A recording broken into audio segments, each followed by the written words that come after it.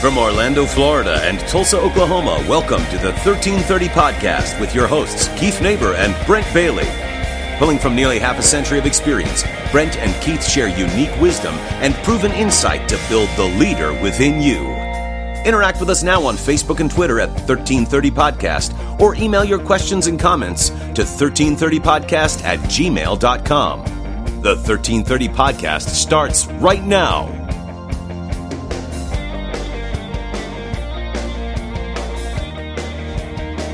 Greetings, everybody, and welcome to another 1330 Podcast. I'm Brent Bailey. I'm Keith Neighbor. And if you listen real close, you can hear a bunch of noise in the background, which is families of our special guest today. As we told you, we've been broadcasting this week, or recording really, from a good friend of ours' office in the great city, the bustling metropolis of Graham, North Carolina, and our good friend Joshua Gresham.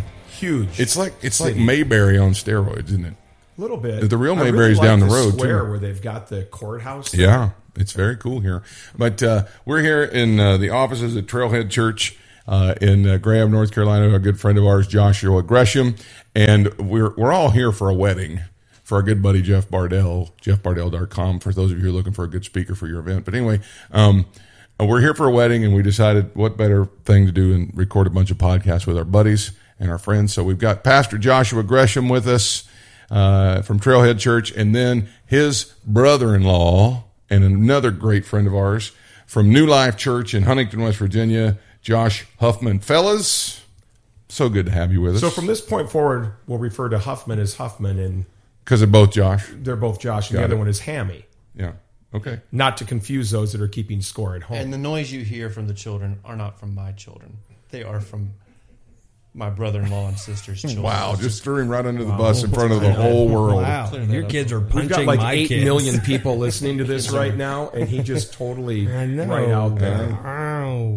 Well, listen, we brought these guys on today, not just because they are our friends, but both of these guys are incredibly innovative and creative. Creative dynamos. And so we thought it would be cool to bring their enlightenment and expertise to our listener base, to give you guys an opportunity to maybe that you're looking to broaden your creative spectrum at your office or at your church or at your business or whatever. You're starting to make it sound like these guys really know what they're doing. Well, I mean, really overselling this. I love it. We're gonna be posting some pictures up on. Do we have a Pinterest? We're going to be posting some That'll pictures. be on my Flipboard for 1330. Yeah, the 1330 if Podcast on Flipboard. Yeah, and you'll be able to see these pictures that we're talking about, so you can see what we're referring to today. But first, we're just going to let you guys kind of ease into this, and we're just going to say if you're going to be, and by ease into it, you guys have each got about 45 seconds. Okay, I'll start. Josh and I, we worked together for a while, and so how long's a while? We worked for 4 years. So working with your brother-in-law and then your boss is your father-in-law, it was a little hectic. And I was learning Photoshop and the TV thing. And Josh would come back there often and be like, that's the worst thing I've ever seen. But then walk out and what you're saying is he's a real encourager. Yes, and not give me any insight on what I was doing wrong exactly. But I knew that when I could impress Josh Huffman, then I was good to go. So Josh and actually, we became closer than my real brother, but that's easily done. But my brother-in-law here, one thing that we did for each other was we really creatively spurred each other forward as far as just saying, hey, what new thing did you find? What's broadening? What's new? What's cutting edge? What's the best new church going on? And so I would say regularly we were sharing websites with one another for every day at least. Yeah, creativity loves company. We loved just bouncing ideas off each other. And when you're around someone that you're comfortable and confident with, you aren't worried that they're going to tell you something harsh or cruel because it's true, but yet you're not worried they're out to attack or, tear you down. Right. You're just there to build, make things better. And so the comfort level helped that? Big time. Absolutely, yes. Big time.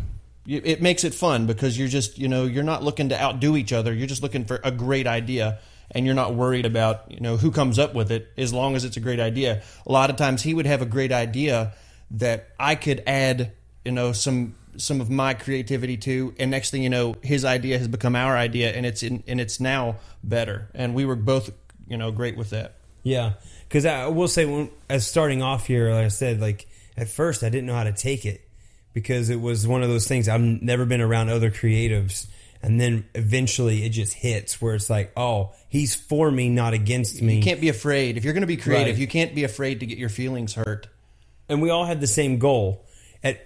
That's a hard thing, and it was communicated up in the very front, and that's what made it easier for us both. The common goal was for us to obviously spread and grow the kingdom of God and all that. So it was fantastic that we had that same view, and we also we grew up in the same era, so we had the same idea as far as what was cool, what wasn't cool. So it was really fun, actually. So, what do you think was obviously you're feeding each other and you're bouncing ideas off each other, but what do you think was the most important part, or the most important step in getting that? Was it just trying new stuff, or I mean, most people get locked into trying to be creative and they just kind of freeze and they go, all right, I know we got to be creative, and they just kind of, oh, I'm going to think about it, and they squint their eyes and they go, oh, come on, be creative, be creative. But They put so much pressure on themselves. well, like we did Yeah. that. I would go in Keith's office and lay down on the couch, and he'd put his feet up on the desk, and we'd sit there and like try and force creativity. Right. And we tried to think of a name for the youth group for like 4 years and never could think of anything.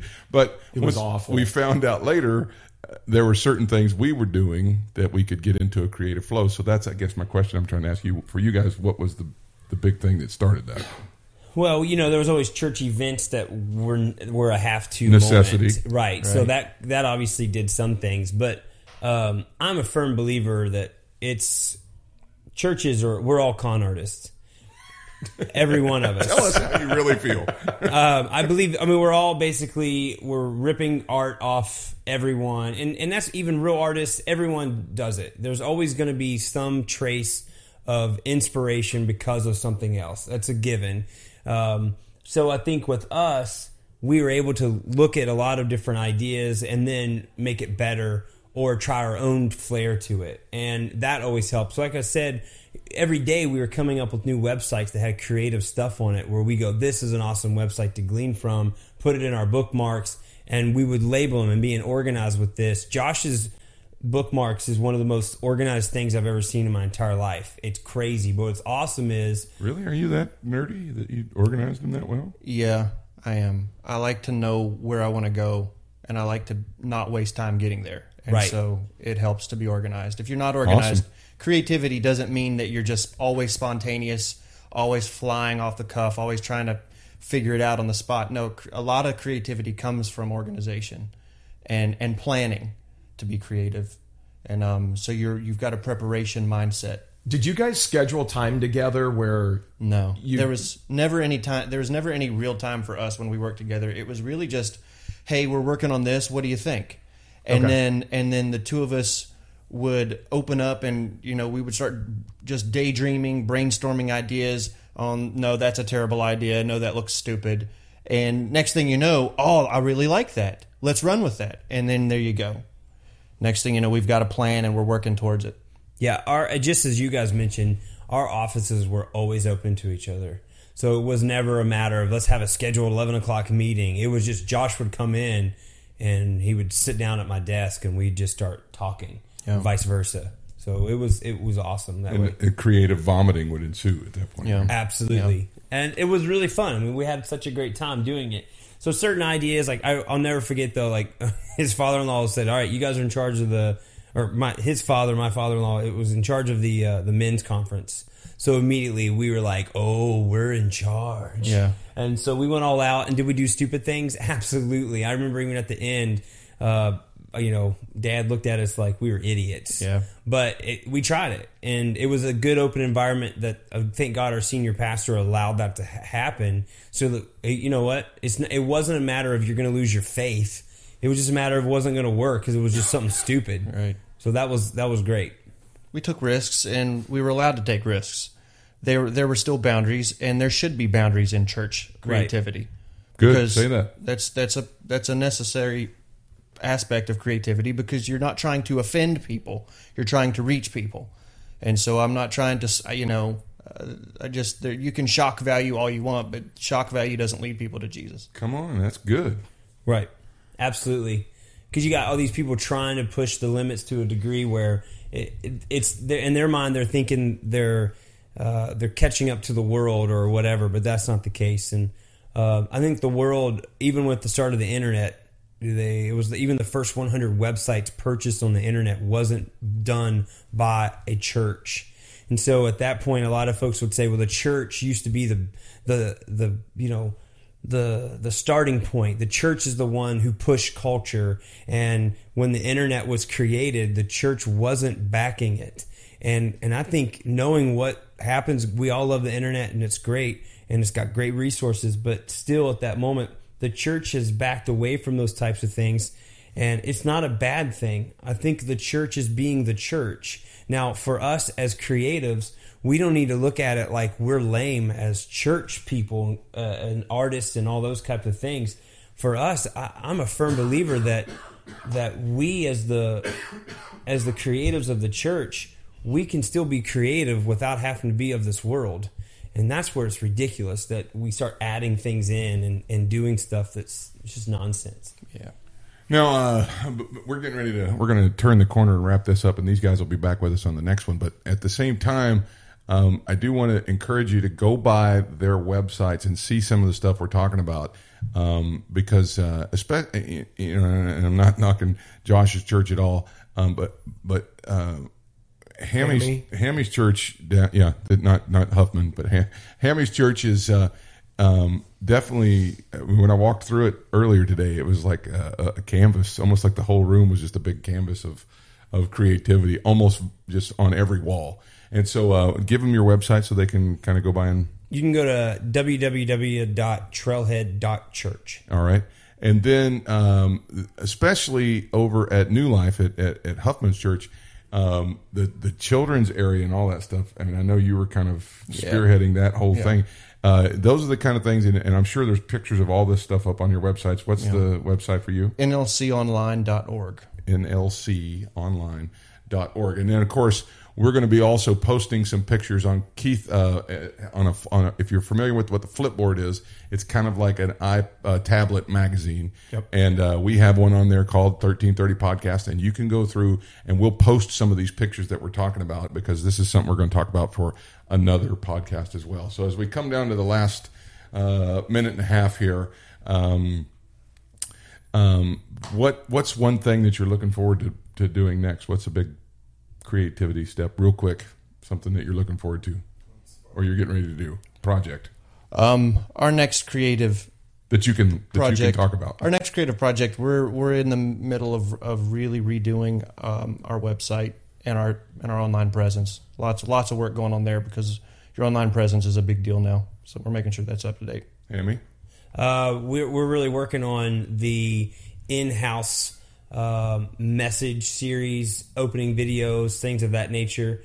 As far as tangible things, we're looking at our youth center right now. We still have some more art projects we're going to do inside, so I'm sure Keith will show you that. Absolutely.